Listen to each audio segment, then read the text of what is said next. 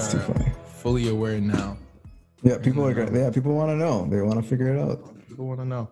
That's okay though. But As long as you're not like burning down their home. No, yeah, exactly.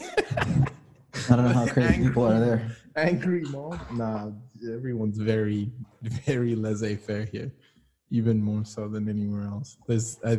I don't think anyone has enough time in their day to warrant pitchforks and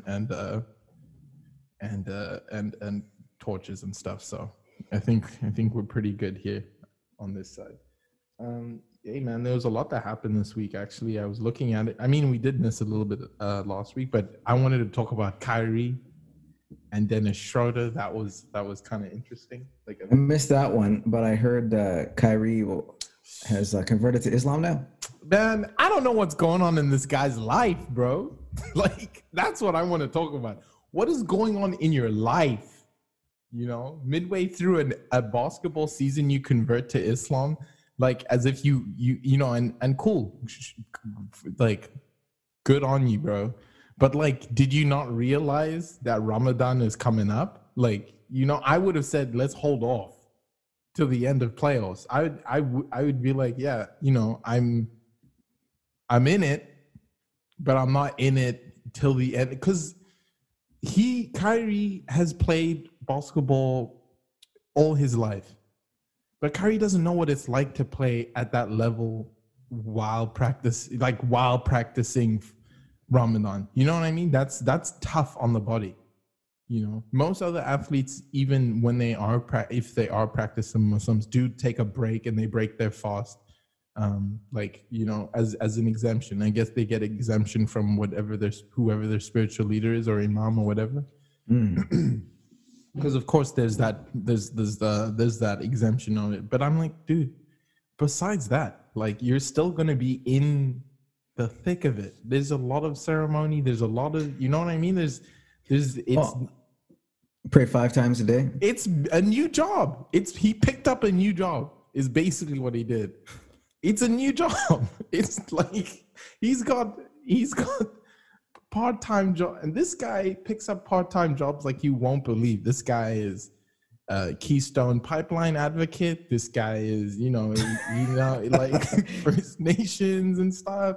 You know, all for it. Like, I think we're witnessing. What are we witnessing? I was gonna say, I think right now what we're witnessing is a man who's trying to discover himself and find out who Kyrie Irving is. Like we're at that state. And the thing is, a lot of us have gone through that journey. Some might even still go through it. You know, there's always going to be like a reincarnation of sorts of profession, who you are as an individual. 100%. And there's some, and there are those who have an identity that is just straight up, right? Like it's just like Paul they Pierce. know who they are. They've already found themselves.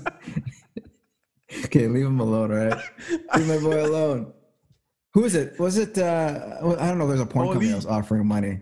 Paulie. They said they'll pay. They said they're going to offer him for his basketball analysis while strippers are going to be in the background. Mad. Absolutely crazy.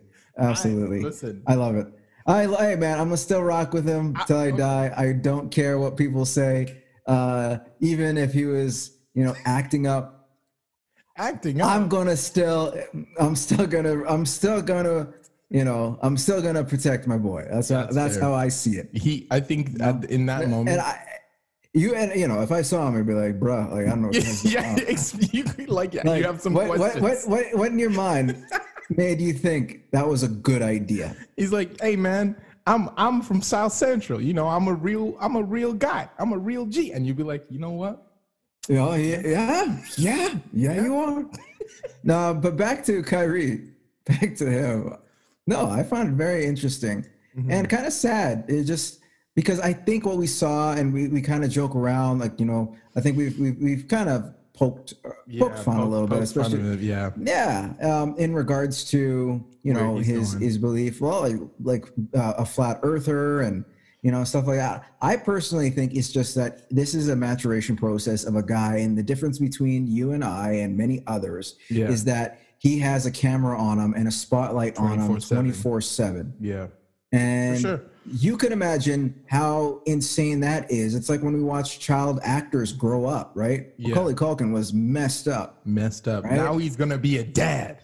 Yeah, and it's funny because you don't have that luxury anymore, right? I'm sure this kid, when you talk about Kyrie, from the days when he started playing junior, I bet you junior high ball, he started having eyeballs on him, and it just gradually got bigger. Yeah. So you don't have the luxuries as you would say, like I mentioned, you and I, in that case. So we're watching a guy who's just really trying to find himself and trying to find that spiritual aspect.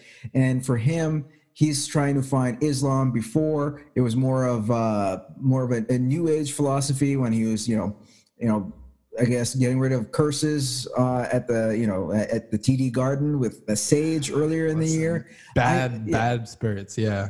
Yeah, exactly. So I don't know. I think that's where we are. So when I see that, I come with a sense of compassion for Kyrie in that case. Because I think that's what we're seeing right now. And I'm like, this is just a dude who's 26? Yeah, like effectively 26, 27. Yeah, he's just under 30 years old. Like he's still kind of learning. Yeah, I agree. I agree. Like he's growing up before our eyes. Is basically he's 29. What it is. Yeah, he's 29 years old. So he just turned 29 in March. Young bull. Yeah. Yeah. So you when you look at that, you're like, he's not even become the guy we're gonna know. Yeah, that's so true.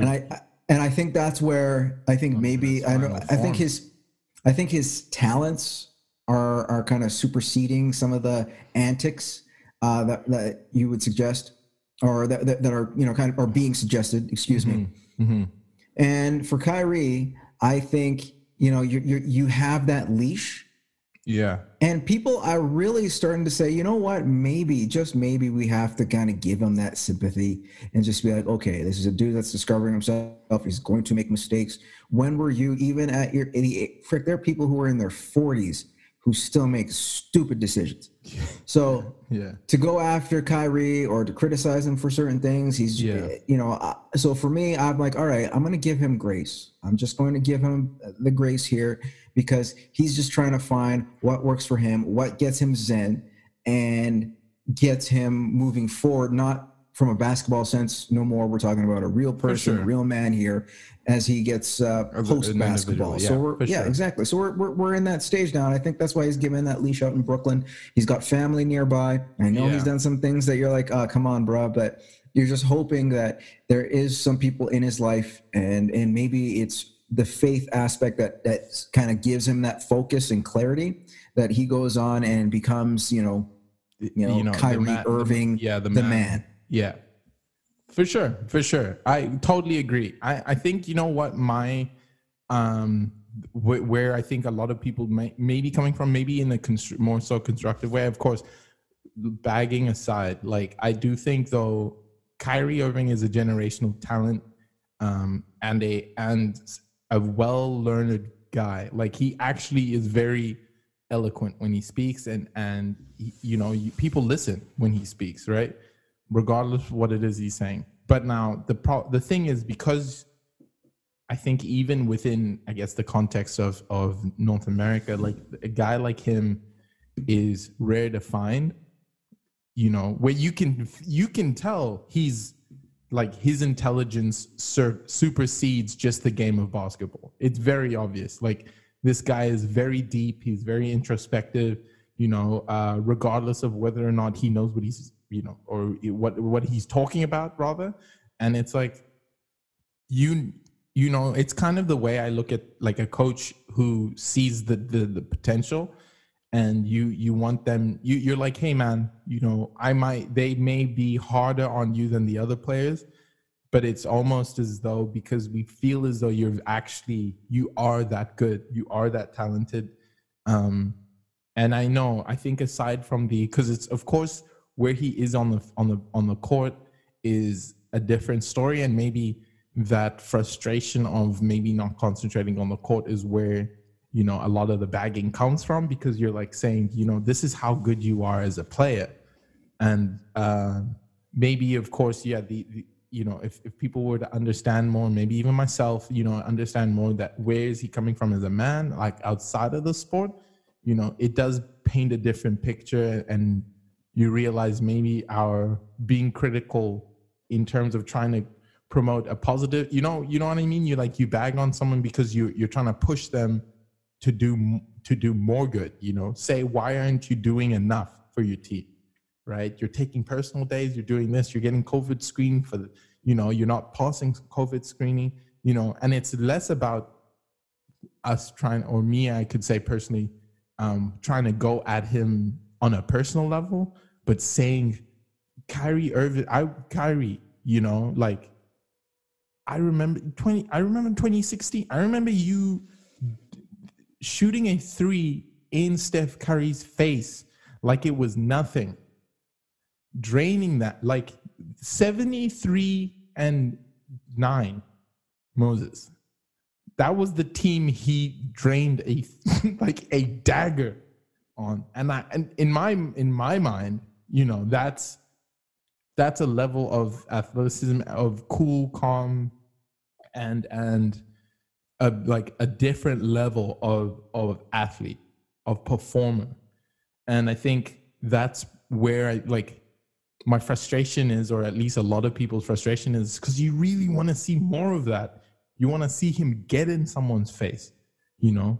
I loved that he wants to emulate Kobe, but more so because, or rather not emulate Kobe, but like he had such an attachment to Kobe, because more so I wanted to see that veracity. You know, I loved, like, you know, I never got to watch Michael Jordan when he played because, of course, I was not born. Kobe, I caught the tail end of it. You know, I watched from 2008 onwards. You know, I saw the last 2 rings, or the last ring he got. So I could kind of understand like the veracity, and I kind of watched a bit of him earlier on as well. You know, my cousins were really into the Lakers back then, and at first I didn't understand why no one else was touching the ball, and I thought it was I was like, this is not a team sport, but the veracity, right, and the you know, I'm going for it all attitude. Like, I think I love to see that. I think Kyrie Irving has that potential. Like, he's shown flashes of, I'm taking the game over. It's not about me being number 2. Like, this is my game. This is who I am. And I'm going to show you how great I am. Right. And I think that's where a lot of this comes from. It's like, you want to see more of that. I want to see more of that.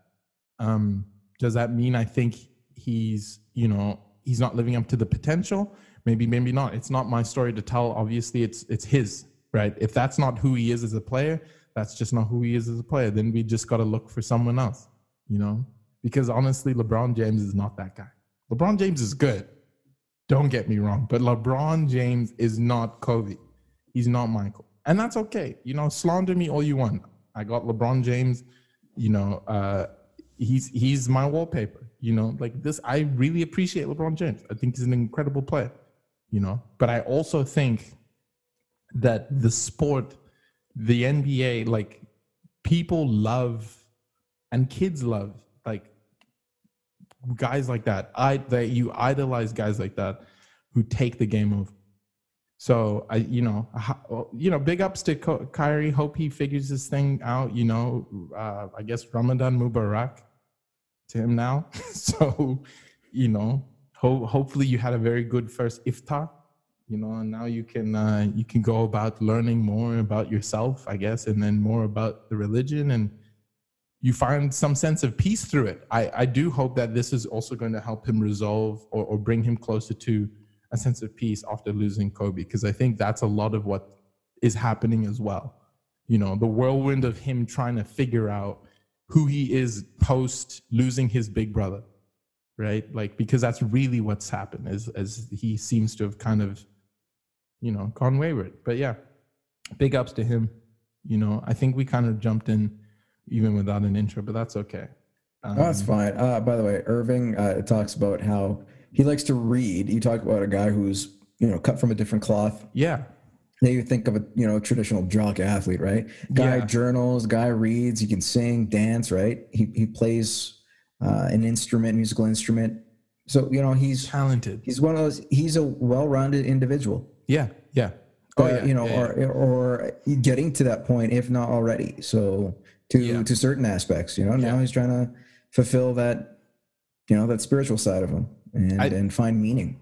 I feel like he's one of those guys who was an athlete who probably even would have gotten even more out of university than most of his peers. Like, to be honest, like they were all studying freaking Soc 101 and, African studies, whatever that means, to get that C plus, stay on the roster, whatever the NCAA requires, minimum. The minimum requirement. Yeah.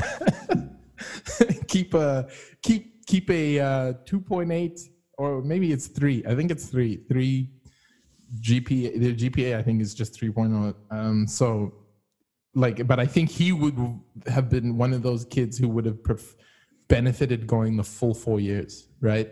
Or maybe not even maybe go to an HBCU. I hope he does go back to a university or to an HBCU. I think Kyrie, you know what? I see Kyrie growing dreads, putting on some glasses. And is he going to do a full on, who am I thinking of? Ricky Williams? Yeah, exactly. Just about face. And now you're talking about march to your own drum beat. Talk about reparations or something. I don't know. Just be, wear kente cloths only now. That's what I'm looking for, Kyrie. I'm good with that either way, But we wish him well. And now let's also move on to his counterpart here, who's unfortunately needed to announce his sudden but very much kind of expected retirement. LaMarcus Aldridge has come forward to say he's retiring from the game now. It was apparent just recently, I guess, as of this, if we're taping this today on Thursday, what is it? Thursday the 15th. So I think as of Tuesday, I think that was the last game he played. And due to an irregular heartbeat, we were aware of this, maybe not necessarily the heartbeat really, but that he'd had issues with his heart before, and he'd actually gone for surgery, and that did affect his playing, both in San Antonio and at Portland. That's why he didn't really feature often. Despite being a 7-time All-Star, great guy, never a bad thing to say about LaMarcus Aldridge. Unfortunate, Moses, did you get a chance to take a look at that? What were your thoughts on that? Sometimes health trumps whatever you might be going through or whatever you're looking for, wanting to continue. And it sucks when you have something like that alters your life. The good news is, he does have life after basketball, and he can find ways to continue to stay in the league, whether he wants to coach or find some kind of advisor role. Listen, ESPN has an open chair right now, so yeah, LaMarcus, the job's yours, man. If you want it, man. It's an open spot. They have their standard very low bar. There's just a certain thing you shouldn't put online. That's it. So, no strippers, no smoking weed, please. As long as it's not on live. Well, yeah. You don't put that on. Yeah, just don't put it on live. Or if it is, make sure it's not yours. That's it. If you just happen to be there, wear a mask. Plausible deniability. Sorry, Moses, what you were saying. No, it sucks because it reminds me of Chris Bosh. Chris Bosh still had many more years left in him. Oh yeah, but career was cut short because of issues with exactly. So you can only say it sucks when you can't go out on your own terms, and that is a little disappointing. And I think for LaMarcus, there was so much promise, but nothing you would say came of substantial value. I know he was prior to San Antonio, he was in Portland, and there was big things. When you look at Brandon Roy and you look at Brandon Roy, you look at Ogden. Yeah, they had a very strong squad at that point. They were looking and what's crazy was when those three were on the court together, they had the end was very little, but I think they were And again, I'll have to check the numbers, but it's something as ridiculous as like 30-7. It's somewhere along those lines when they were all three were on the court together. The team was the Portland Trailblazers were like 30-7 or something. Yeah. It was just a really they just they looked like they were going to be a big force. Yeah. And then of course we knew what happened to Ogden, and we know what happened to Brandon Roy, who had his career cut short. I know him and Damian Lillard, tried to have a form a duo. When Damian came in. Yeah, and then he ended up leaving, going to San Antonio, trying to become the heir apparent to Tim Duncan, which is big shoes to fill. Huge, massive shoes, and I mean, think about the not even just that, because when he moved to San Antonio, the biggest thing for me was the fact that you're moving into a role that yes, of course, Tim Duncan had. But before Tim Duncan, you had the Admiral. You had, you had Robinson. David Robinson, the Admiral. Yeah. So these are not small time guys. San Antonio might not have been the biggest market, but these guys were bigger, larger than life, and it was like they didn't need to talk, off the court. They spoke on the court, right? And it was like, oof, Aldridge, can you live up to that hype? I always felt like it wasn't necessarily the best fit. I think coaching-wise, Aldridge and Pop probably worked pretty well together. They seemed pretty on the same page with a lot of things. But I think in terms of Aldridge's ability to execute, that was my biggest issue, because I don't think he could get there, right? But he could understand what to do. And he helped his team through a lot as well. I mean, he may not have been the most dominant center there or the biggest guy there or being able to comply or compete at the level that they needed him to over a season, because he could show flashes. The guy can play, and he can shoot too. He's a mid-range guy. He's nothing to snuff at, right? But at the same time, no, just not full. So it's, I agree. What the frustration with me on this is just it's a career cut short, but it's a career that could have been, it could have been. He could have had a chip. I think he's the type of player who was good enough to be on a championship winning team, and it showed. Literally 3 teams he's been on have been in conversation at some point about a championship run. Portland, San Antonio for sure, and now, I mean, he fell into one of the most talked about teams with the Nets, right? And I think it's unfortunate. I don't know what this even means for the Nets if we talk about that, because now they went from having Aldridge and DeAndre Jordan to now again having just DeAndre Jordan. So, I mean, what does this mean? Does this mean that the Nets will have to go back to conceding 120 points a game? Probably. And just hoping that KD and Kyrie and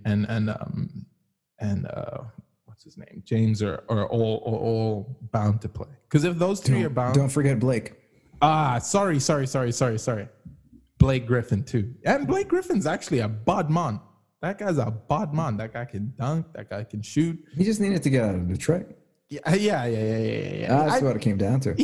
That guy was never gonna play well for Detroit. What are you talking about? He's not. He didn't even want to go to Detroit. The guy got traded. And he was given assurances that he was still gonna stay in LA. That was the whole thing, right?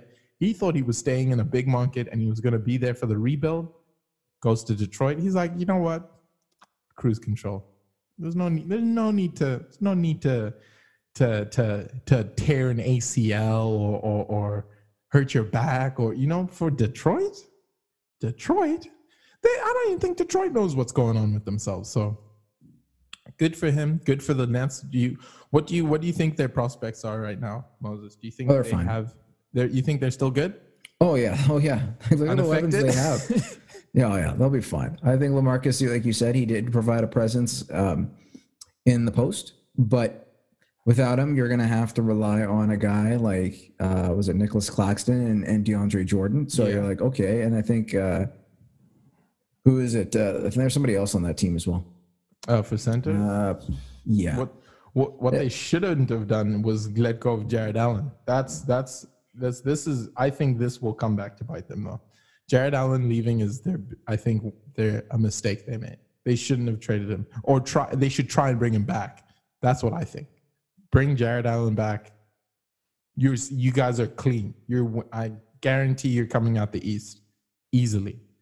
That guy will eat off anyone. He's that good. He's that versatile. He's stronger than you think. You know, he looks like a small dude, but rather skinny, but he's big. You know, and maybe one of the only guys you could say he cannot guard, maybe Joel Embiid. But I mean, that's one guy. Or maybe, no, Giannis. Never mind. You know what? Forget I said anything. But we'll see. We'll have to see. And, you know, I know this, I don't want to make this too basketball centric, but we had, what was kind of funny here is, we've had a changing of hands here, Moses. So if we clock over to the Midwest, it seems Alex Rodriguez has officially become the new owner or part owner of the Minnesota Timberwolves. So that's a very big congratulations to AT's better start juicing. I mean, he knows guys. So that's all you'd need to say. He's like, don't worry, I know some people, right? Yeah. Anthony Edwards is gonna look more like Anthony Zion Williamson Edwards next season, probably. Get on that HGH protocol, quick. Yeah. But, and speaking with that, Anthony Edwards, hilarious guy. You know, some of the best off the cuff takes that you could ever get, and.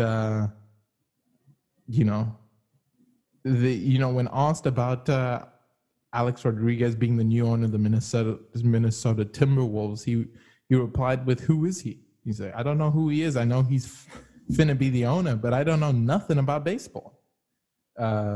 Which is fair because Rodriguez was 12. Edwards was 12 when Rodriguez retired, and then the last time Rodriguez made an All-Star team was when Edwards was 9. So. It has been a while, but it's hilarious to even see that passage of time, this and that, not. But Alex Rodriguez is yesterday's jam in the eyes of the next generation of sports fans. He's just a regular billionaire owner. So, Moses, what are your thoughts on that? Well, he also owns a beer company out in the Dominican. Does he? Okay. Yeah. He's a chairman. Yeah, he's a chairman of that. I'm sure they'll be serving some of the Presidente beer. Yeah, the cervezas. Out at the Target Center. Target Center, yeah. Target Center. Hey, you know what? That's fine. The new. It'll be funny because it'll be the new. If the Minnesota Timberwolves score above 115. Everyone gets one free coupon to a free Dominican cerveza, as powered by whatever what's it called? Presidente. Yeah. Yeah. Listen, come on, get those marketing dollars involved. This is smart move for Alex Rodriguez. I think it's incredible to see a lot more people of color moving into the ownership space, especially because prior to that, you're looking at. The only other person of color was Michael Jordan in the ownership. The owner, the guy who owns the Atlanta Hawks. No, was it the Atlanta Hawks? No, hold on. What about the owner of BET? He owned a team, didn't he? Did he? At one point? Creator of BET? Yeah. Oh, I think so, yeah. Maybe at one point. I can't remember. Was it Atlanta? He may have, but then probably. I don't know if it was Robert Johnson. Owner of... Charlotte Bobcats. He was a former. He was a former majority owner. Yeah. Oh, so then gave it away. Gave it away to Michael Jordan. So 1 for 1. I guess they had a, there can only be one of us. But it's good. It's good to see that, like, it's changing hands. I think it's going to mean, within the next 20 to 30 years, you'll probably see a lot more, retired, wealthy athletes who have positioned themselves, in such a way that they can actually afford to be a part of these conversations. So I look forward to seeing the future for that, as it will probably start to transform the sport as is, and then maybe even the ways in which these teams interact with their communities, and how they affect change within, the social discourse of the world and North America, because I think having that in there plays a big role in how these companies react and how the organizations react. And I can't wait to see this more so in the NFL as well, if that ever happens. But it would be very interesting to see that some more diversity in there. But then again, it's not a problem. If there isn't, that's all good, and we keep it moving. So big ups to A-Rod, and we hope to see him sooner rather than later. So looking forward to trying that Presidente beer. So we are looking forward to trying once things open up. Presidente. So we also do have a report here, and this was kind of crazy, but Aaron Donald is in some hot water right now, as he was in what is known as the, funny enough, Boom Boom Room in Pittsburgh over the weekend, maybe partying it up, maybe getting a little too wild, getting a little too loose. And, someone bumped into him in the Boom Boom Room, to which he said, I'm not here for that. He's like, I'm here for the action. A broken nose, a basically a swollen face and like a busted up shoulder later. Some guy, Spit is his name, I think, was, he was left hanging, got nothing on him. And it seems like Aaron Donald assaulted him. I don't know what the story is, but it doesn't seem like Aaron Donald's that type of guy. I might be wrong. Maybe he was just off his rocker and just thought, like, let me beat the hell out of someone because I play for a team that's probably not going to win a Super Bowl. And that probably pissed him off a bit. Maybe the guy made a call. I think, because that's what I think happened. If we're being honest here, I think some LA Rams slander left this guy's mouth, and I think Donald wasn't too happy about that, and he let it be known. He maybe thought, you getting traded. You were on a team that was winning, then you got moved to the Rams, and now look at you. You ain't doing shit. Boom, boom, boom. In the Boom Boom Room, and that goes to say, all athletes out there, or pedestrians, if you do see a pro athlete, especially a pro NFL footballer, and the name of the club is called Boom Boom Room, I suggest you keep a wide berth, because you do not want to be on, the universe has a way, right? So, yeah. Well, what do you think? What's your take? I think you summed it up. I'm fine with that. Yeah. Okay, that's good. And now, just to round off third, we had some recent UEFA Champions League news. So, of course, right now we also have the Europa League playing in the background. I'm checking the score right now a little bit. It's still 0-0. Slavia Prague, we're trying to kick out racism because those guys are a little... But Moses, speak to me, man. It was such a great run. You guys had it so close. Where do you go from here? Where does Dortmund go from here after losing to Man City, a team arguably just like yours that has been clamoring to try and push through that last wall, which is breaking through the semis, the quarterfinals? That's always been a struggle for these teams that are good, but just not there yet. What do you think? It's disappointing. Okay. Like in terms of what happened to Dortmund, but yeah, there's there's a lot of question marks now in terms of, well, do you keep Haaland? Does that Oh no, yeah, Haaland and you listen. You guys have no one next season. I'm letting you know right now. You guys have no. They are. It is bargain bin hunting. If our focus now turns to making the Champions League next season in the top 4 in the Bundesliga. It's the academy, right? Because that's the only way we're going to keep Haaland. It's the academy. And if you're Haaland, you might as well wait another year because at least from a financial standpoint, it benefits him to do so. For sure, they can give him more money, especially if he can actually make it to the finals or semifinals with Dortmund, or win the German league. If he does either or, I agree that gets his stock way up. But I don't know. Mbappe declined to extend his contract. The winds are blowing. Man United, they have their sights set on another one of your attackers here. So it's not looking so great for Dortmund. It may be another rush on the bank. But I say that to us because I know the strike from Bellingham, beautiful strike, Absolutely. And then also just depicting a lot of what the future for Dortmund has, where be it, you guys just pick up a few young British guys who maybe weren't given a chance at home, and you put them in front of goal, and then boy oh boy can they produce, right? But it's great to see because it's a lot more of the younger guys. They're a lot hungrier, and they take this more seriously. It's what it feels like because for it to be that big of a game, and you had Bellingham score, and then of course a conceded PK, very unfortunate freak sort of play, handball here, and Mahrez obviously converts it, but Phil Foden, incredible crack to the bottom right corner there, and it just went to show that I think within the league as a whole, within Champions League and within most of the major leagues, the new crop, these kids, these 25 and unders, I think are showing a veracity that I haven't seen in a while, even because the more, you would always see that the big names get brought over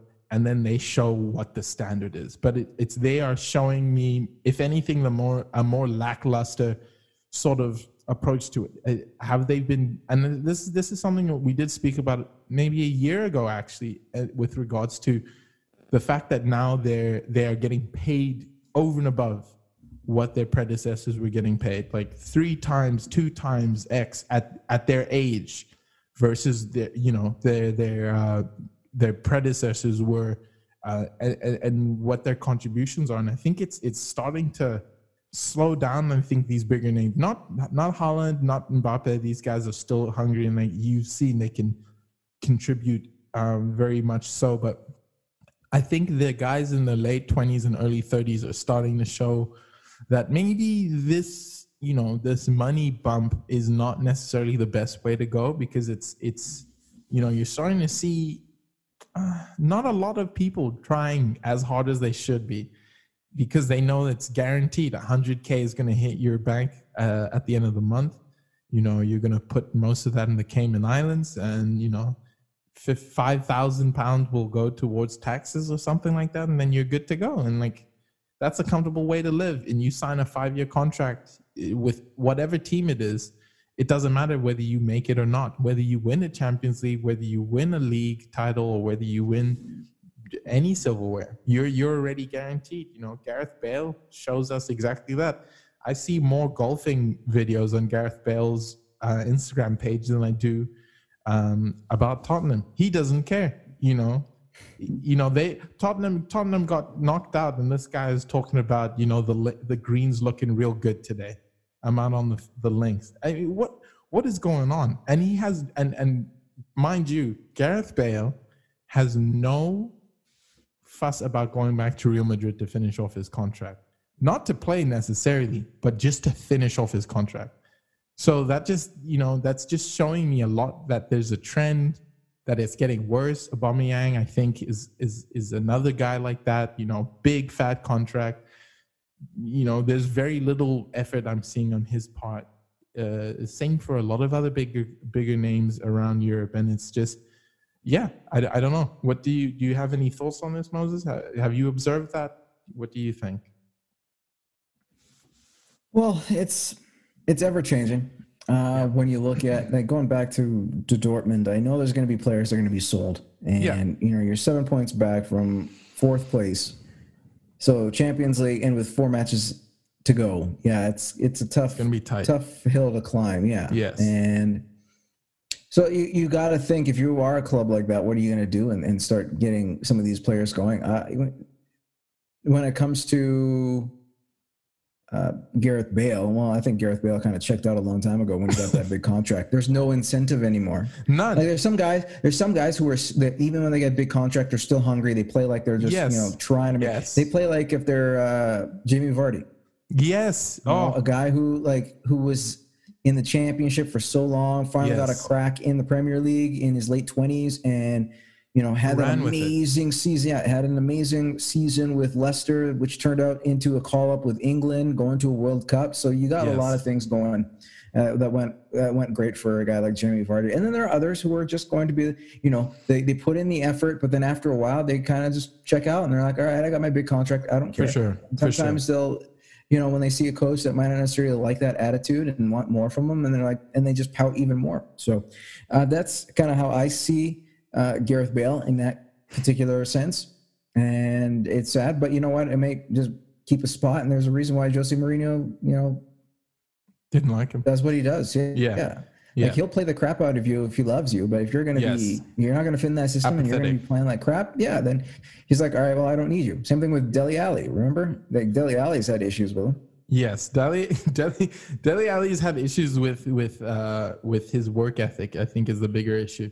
And I think Mourinho's pointed that out more so than any other of the other coaches, because for sure, if there's anything Pochettino forgot to mention enough to Dele Alli, that's his lack of work ethic, because for being one of their bigger players of the squad and actually like a franchise player for Tottenham, he does, if anything, like, I don't know, and you could replace him with any other midfielder or attacking midfielder, and they could probably do a better job. That's why they have Reguilon now. That's why they had to get, they have a whole bunch of spade of other players who can play ahead of him because of that.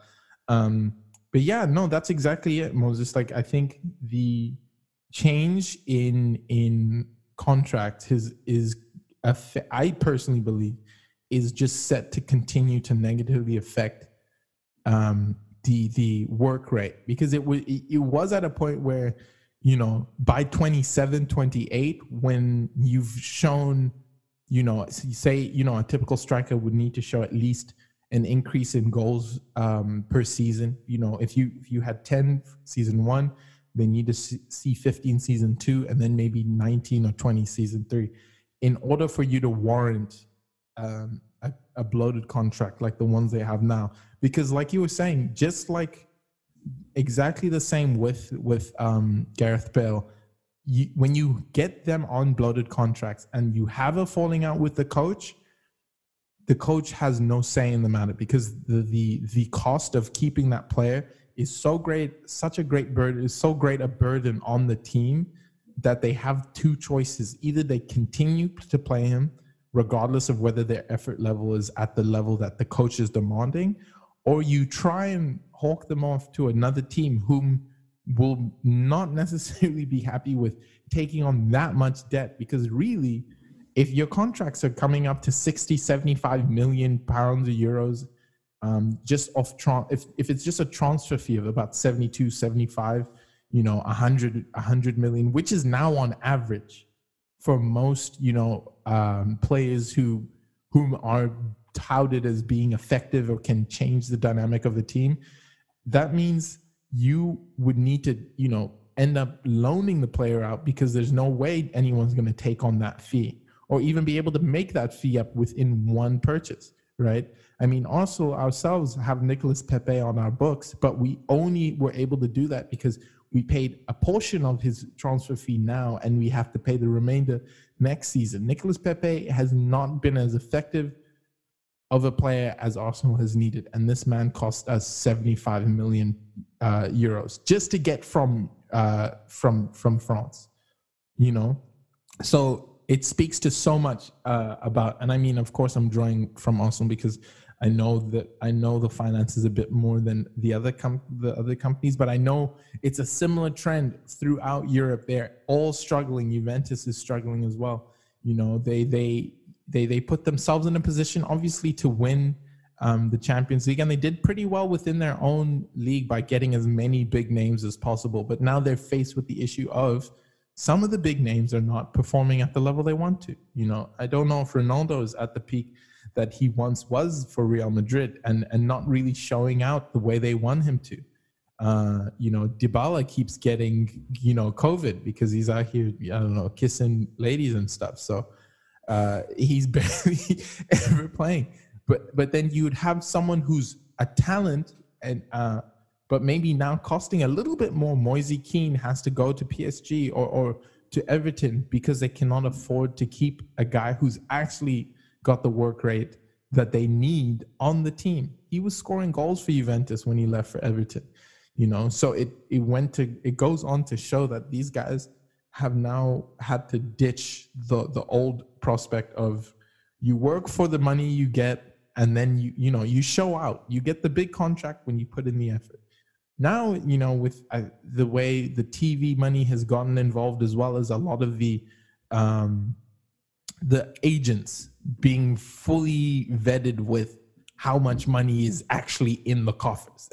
They all step into these negotiations knowing exactly how many dollars and cents a team has, and that definitely greatly affects their ability to leverage, you know, more for less, right? The team doesn't have to, I mean, the player doesn't have to show anything and still be guaranteed a transfer fee in excess of 50 or 60 million.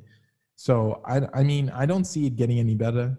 You know, you hope the younger kids, the crop of younger kids, don't automatically switch once the big contract hits, but the big contracts are going to start hitting earlier now, you know, to keep Haaland, Moses, even in respect to Dortmund would need to give him a huge contract.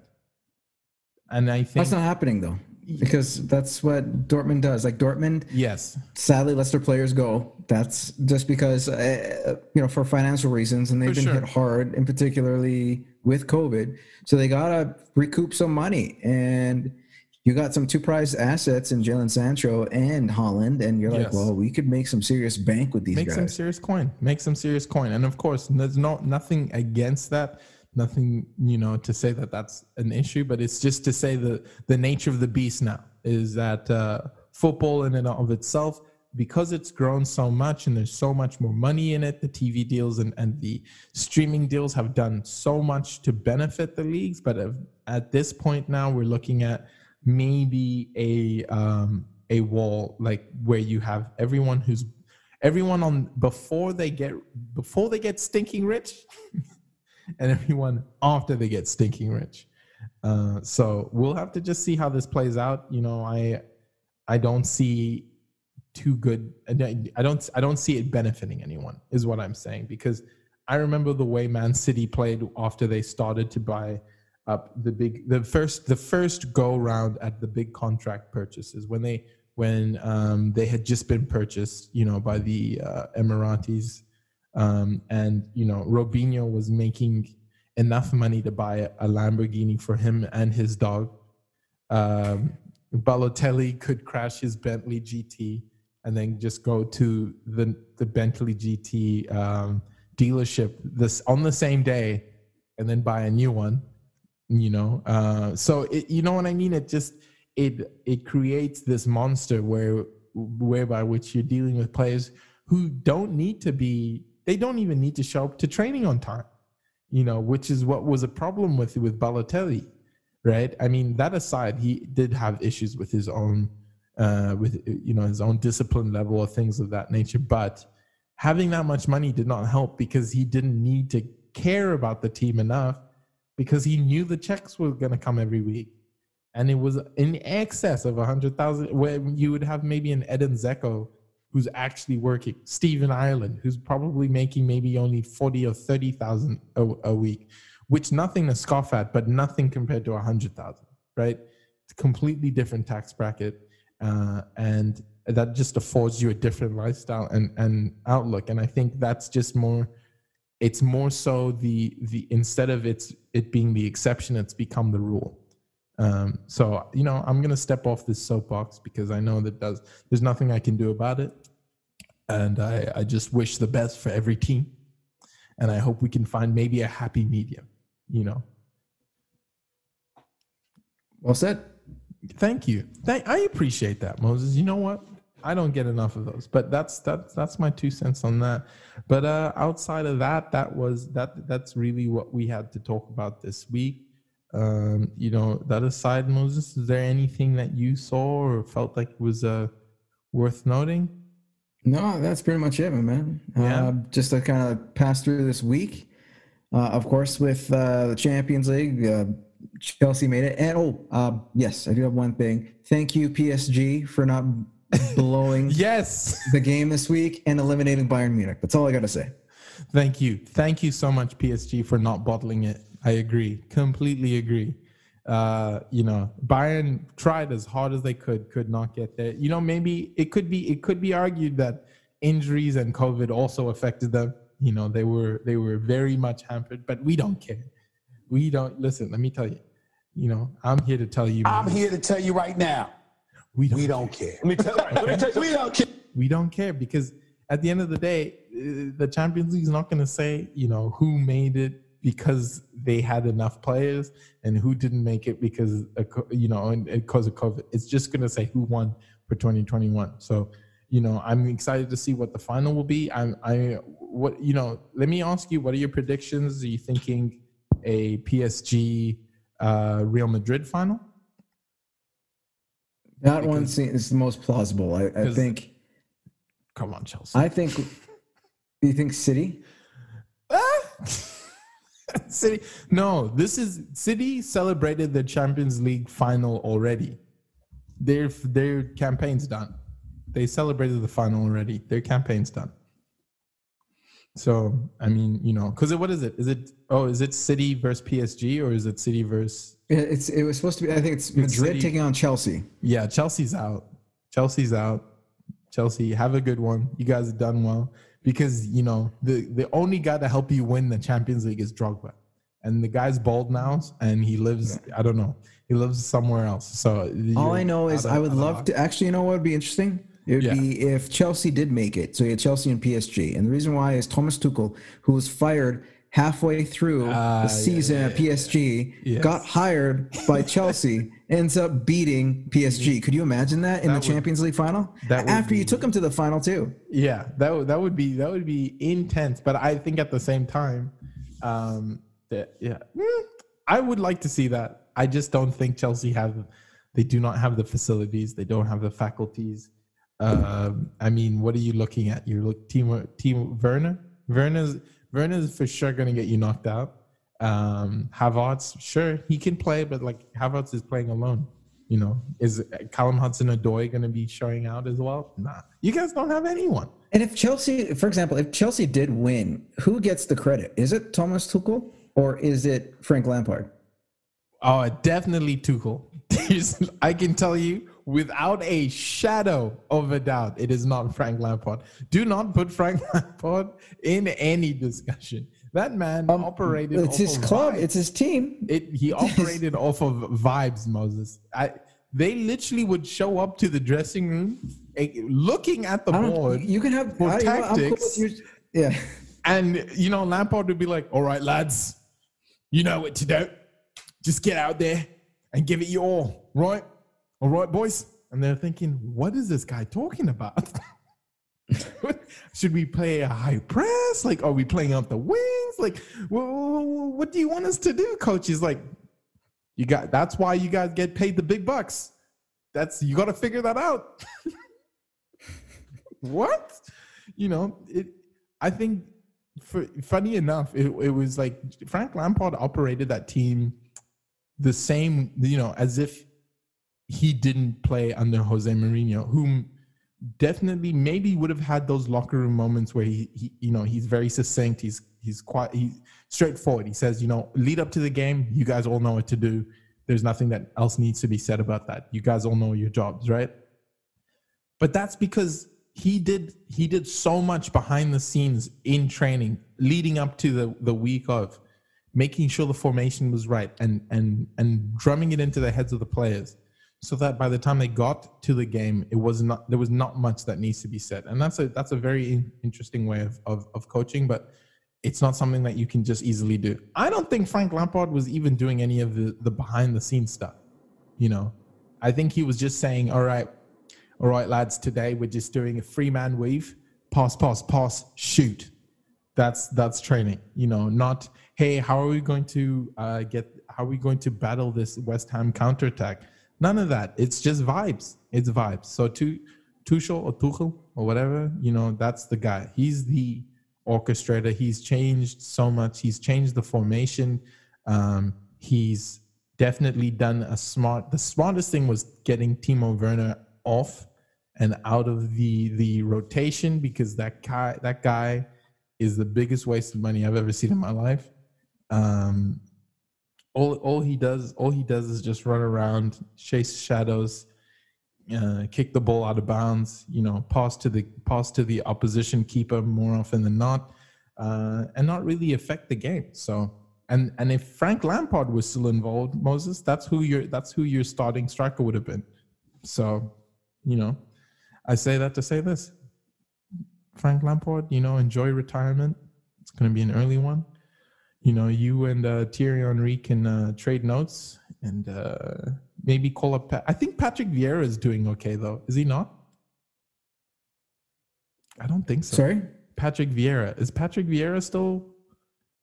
Is he still coaching? Or is he coaching anything? No, he was tailored for Bournemouth's job. Yeah. Because he got fired. He got fired this season. Okay, there you go. Listen, because he was coaching out in Ligue 1, and they started poorly. And so, moral of the story, your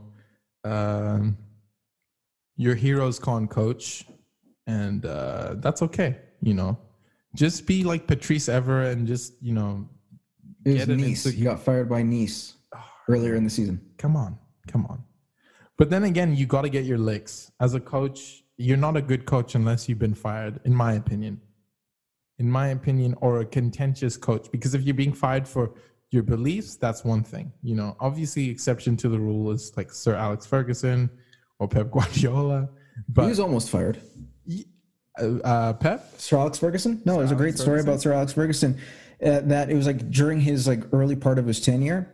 And it was just before the turn of 1990. They were in FA Cup, and they weren't doing right? So hot. Yeah, I'm not too sure if it was in 90 that they did the double. I'm trying to remember. I'm sure there's fans out there screaming yes. I think the first time they did a double was in the late 90s, like maybe 98 or something.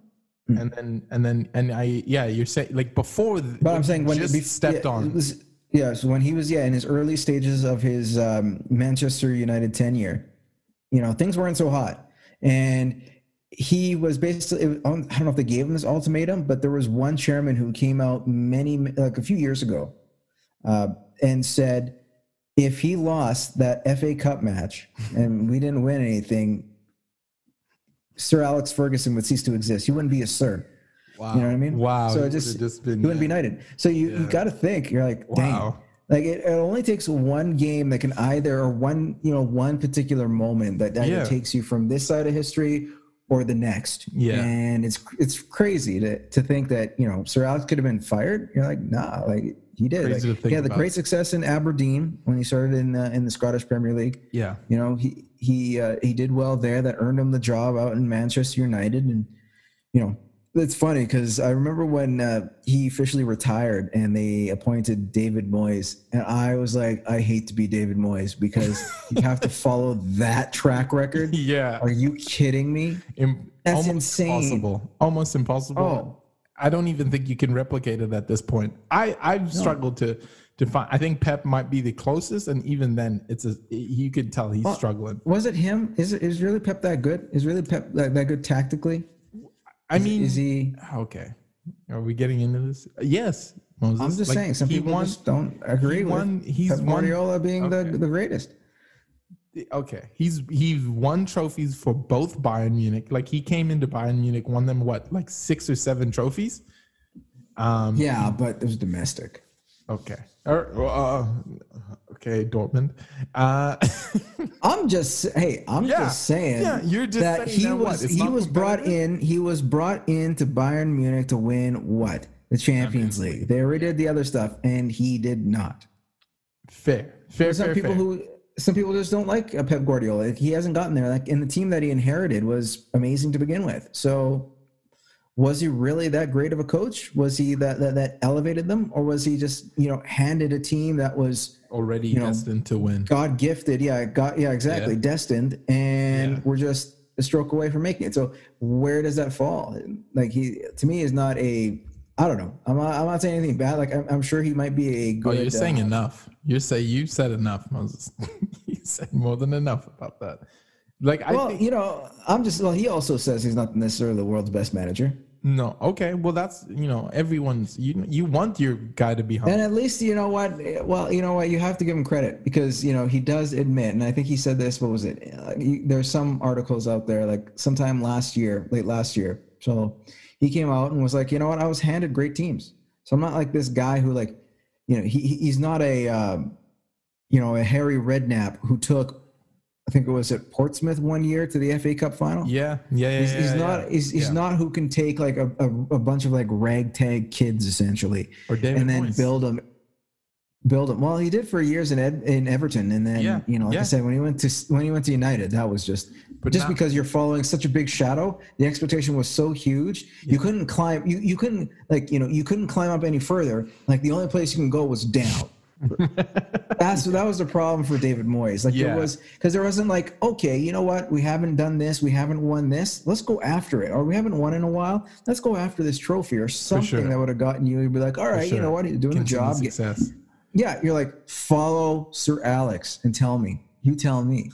Yeah, it's like how many trophies that he's won. 3 Champions League titles. The amount of Premier League titles that he's won since 1990. Like, it's just absurd. FA Cup, the Carabao Cup that it's known now, right? The League Cup before. So you look at that and you're like, damn, man, I hate to be the dude that has to follow him. Somebody did. He got his ass fired. And eventually, and they're still trying to find that guy. 3 coaches later.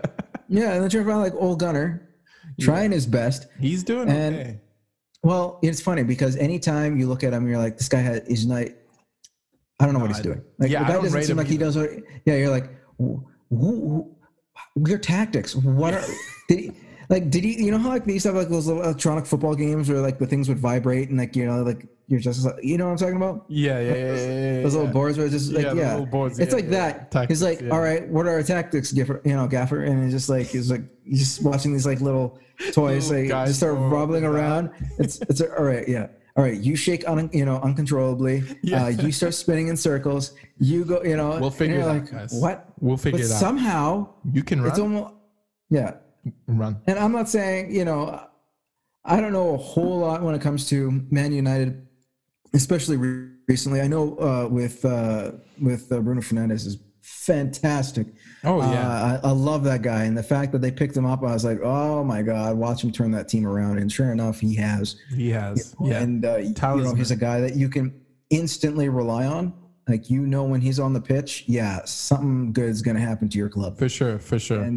And I was, it's sad to see him in Manchester United in the clubs, but he's a darn good player, and I'm sure United fans are like, we love him. I was gonna say so I would say that is Bruno Fernandes or Ollie's success has rested on Bruno Fernandes having such a great season, and it's all due to the because Bruno Fernandes plays a number 10 role, so he floats. But being creative and constantly attacking, he enables people like Pogba to play a lot better than Pogba was playing before, because Pogba has someone to play off of now, and he does in essence make Man United better. So in that regard, I would say, and this is funny to even say, without Bruno Fernandes, just based on Ollie's tactics, Man United would not be second in the league right now. Man United wouldn't be this high because before Bruno Fernandes, this is the same team that he had last season, and they were in shambles. Half the time, not knowing who was even on the pitch, or even how he was going to set the formation up with Pogba, Fred, all these guys. He had half of the midfield playing a defensive role who've never played defensive roles before. And he had defenders who didn't know how to play with midfielders. It was crazy. So, yeah, definitely having this addition helps. I don't think Ollie's the guy either, but hopefully his talisman carries him. Hopefully, no one like Real Madrid or Barcelona decide to knock on the door and Bruno Fernandes starts to think about his future.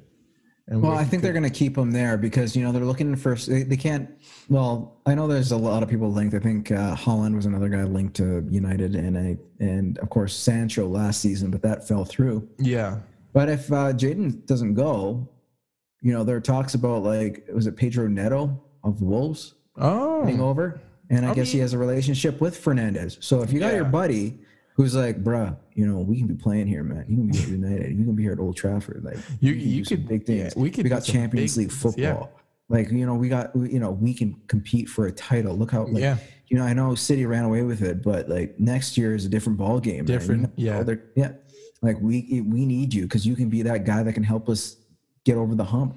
There's a lot of people who, when you look at that, you're like, dang. So when you have that relationship like Fernandes, and obviously, you can't say much now, like because of tampering. But these guys play with each other for the national team. They know each other. Yes. And maybe it's a way you could put a bug in the ear, like a la LeBron James. What he did with AD and is trying to do with Steph Curry. You know what I mean? So there's a possibility there that you can bring in another piece. And Fernandez's weight is worth more than gold at this point, and you might as well throw all the money to make sure or have that that trigger number that would release him from his contract with Man United in terms of a transfer be somewhere upwards around 200 some million pounds, if not euros, or the other way around. So I think Fernandes is so valuable in so many ways, and not only as not just the league, but I mean, I'm talking about Man United in general. For sure, It's like it reminds me of like college when you have a college superstar, and he starts recruiting. He's like, "Yo, man, you can go to the school. I went to the school. Look how my career turned out. Blah blah blah. Coach is good. Yeah, like they'll treat you good. The ladies here are pretty good. You get whatever you want. Like the life. Whatever it is."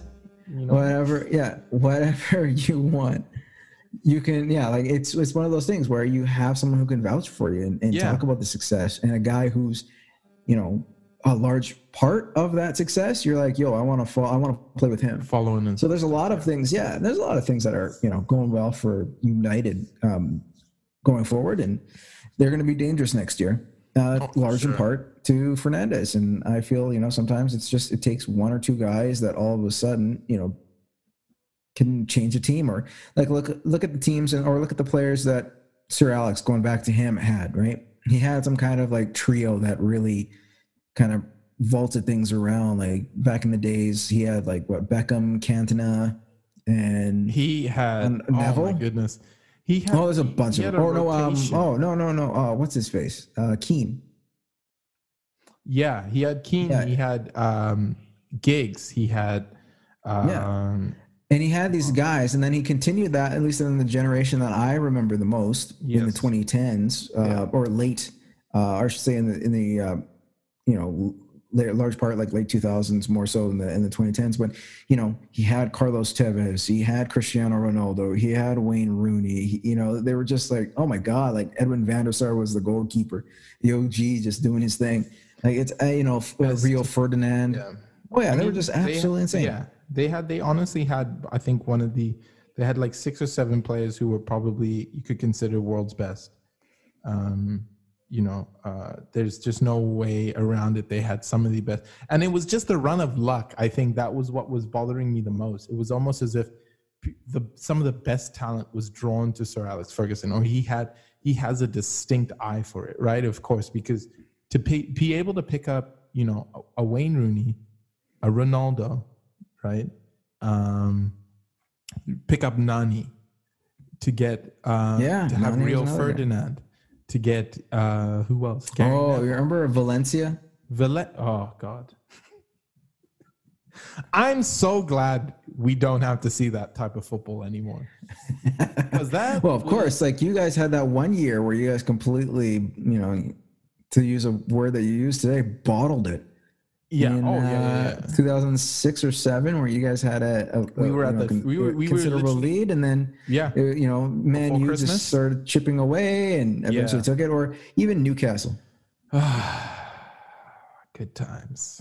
Could have won a league title. I know. Moses, I'm aware. And you know, when you're falling, sometimes you don't even realize you just started what is called the collapse, right? You're thinking, it's just a little blip. It's a little blip. You know, maybe we fell to 3rd. You know, that's okay. We'll be back next season. 4th? Oh man, okay. We'll stick with that. Now, you know where we are, 9th, 10th. That's our reality now.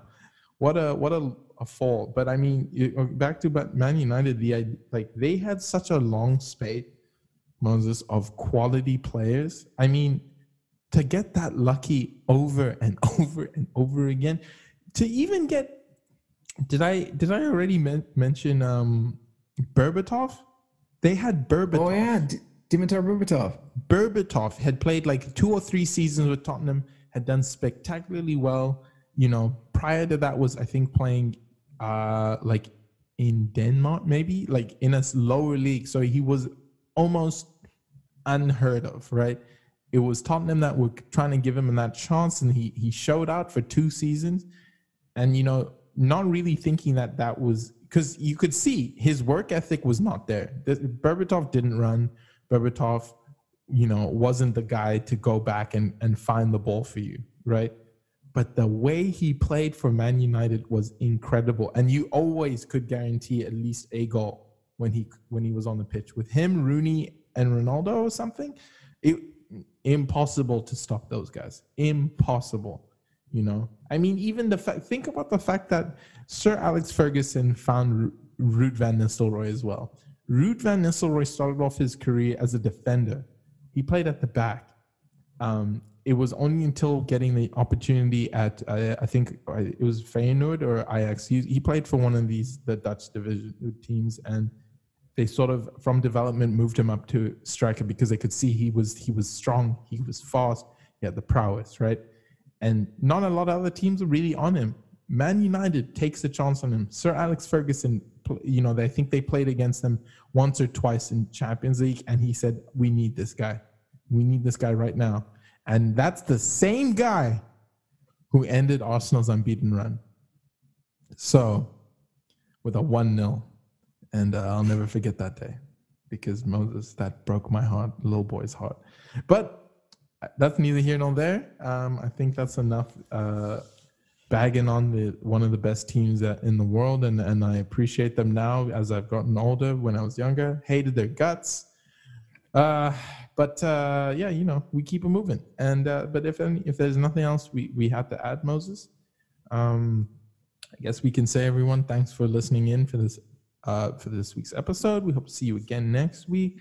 You know, I recently I've been, you know, now that the sun's going out, I've been you know, spending a lot more me time, you know, trying to get reacquainted with who Tendo is, right? So I visited, you know, in the local area here, they have these great Japanese Zen gardens, Moses, incredible. And now there's folklore that says, you know, when Mother Earth is trying to, you know, contact you, sets messages out for you, just in the brush, in the, you know, in nature, things like that. You know, they even had a little sand Reiki thing, you know, and with a little koi pond and everything. It was beautiful, tranquil, right?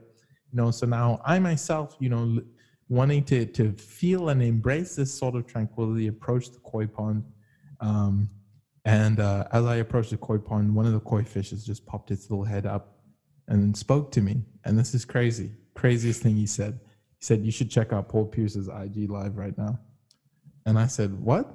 And he said, you already know the other thing I'm going to say. So, you know, there's nothing much to say. Koi Pond, koi fish are telling everyone, you know, as much as I'm telling everyone. So I think that speaks, you know, to a broader message that even Mother Nature herself has an opinion on this gentleman. So Moses, you know, I don't even need to say it. I think you already know what the koi fish said. So we don't even need to get into it. You don't even need to get into it.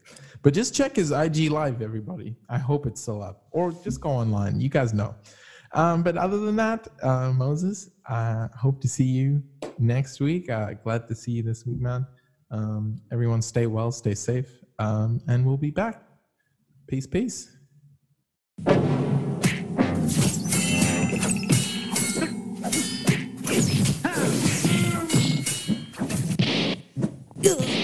This podcast is a Collab House production.